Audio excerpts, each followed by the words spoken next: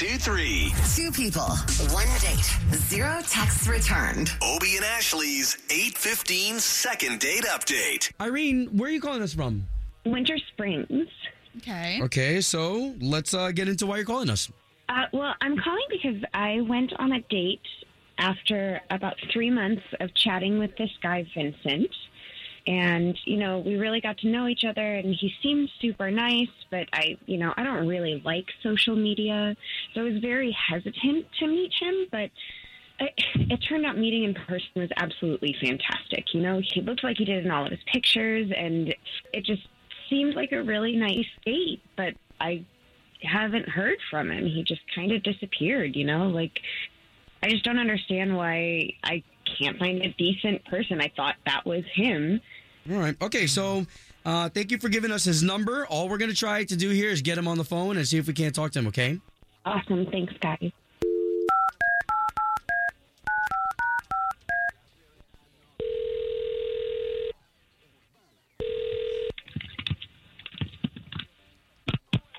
Oh, hello?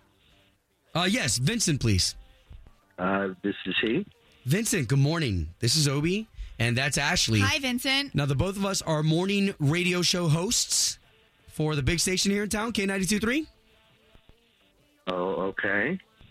Okay, so we're calling you on behalf of a girl named Irene. Okay. And I know this is very personal. I just want you to know that we do this every day on our show. And Irene reached out to us personally saying, hey, I was really into this guy, Vincent, but now he's not getting back to me at all. This is kind of awkward. Well, no worries. Our main purpose is to pay for you guys to go on another date so we can rekindle what you guys had.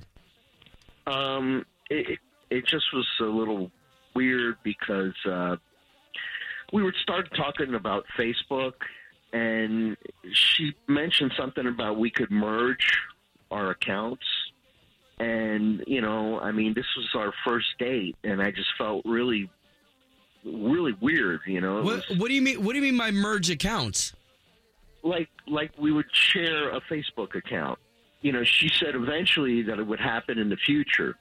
Oh, wow. I got a lot of personal stuff on there, and, I feel it's kind of cheesy to do something like that. And, she's going for this kind of control. I'm like, I just felt really uncomfortable with that. Are you sure she wasn't saying it jokingly, or was it coming from a different... I'm just trying to understand why she would even say that. I feel like couples will do that when they're afraid somebody's going to cheat or something like that. And, if she's like that paranoid, on the first date, it just kind of turned me off, I felt really uncomfortable. All right, well, let's not hurt anybody's feelings. We do have Irene on the line, and she just had a chance to hear all this. She's on the phone. I think there might be a little bit of a misunderstanding. Merging Facebooks is certainly something that I think is a really smart step to take if you want to cultivate a relationship.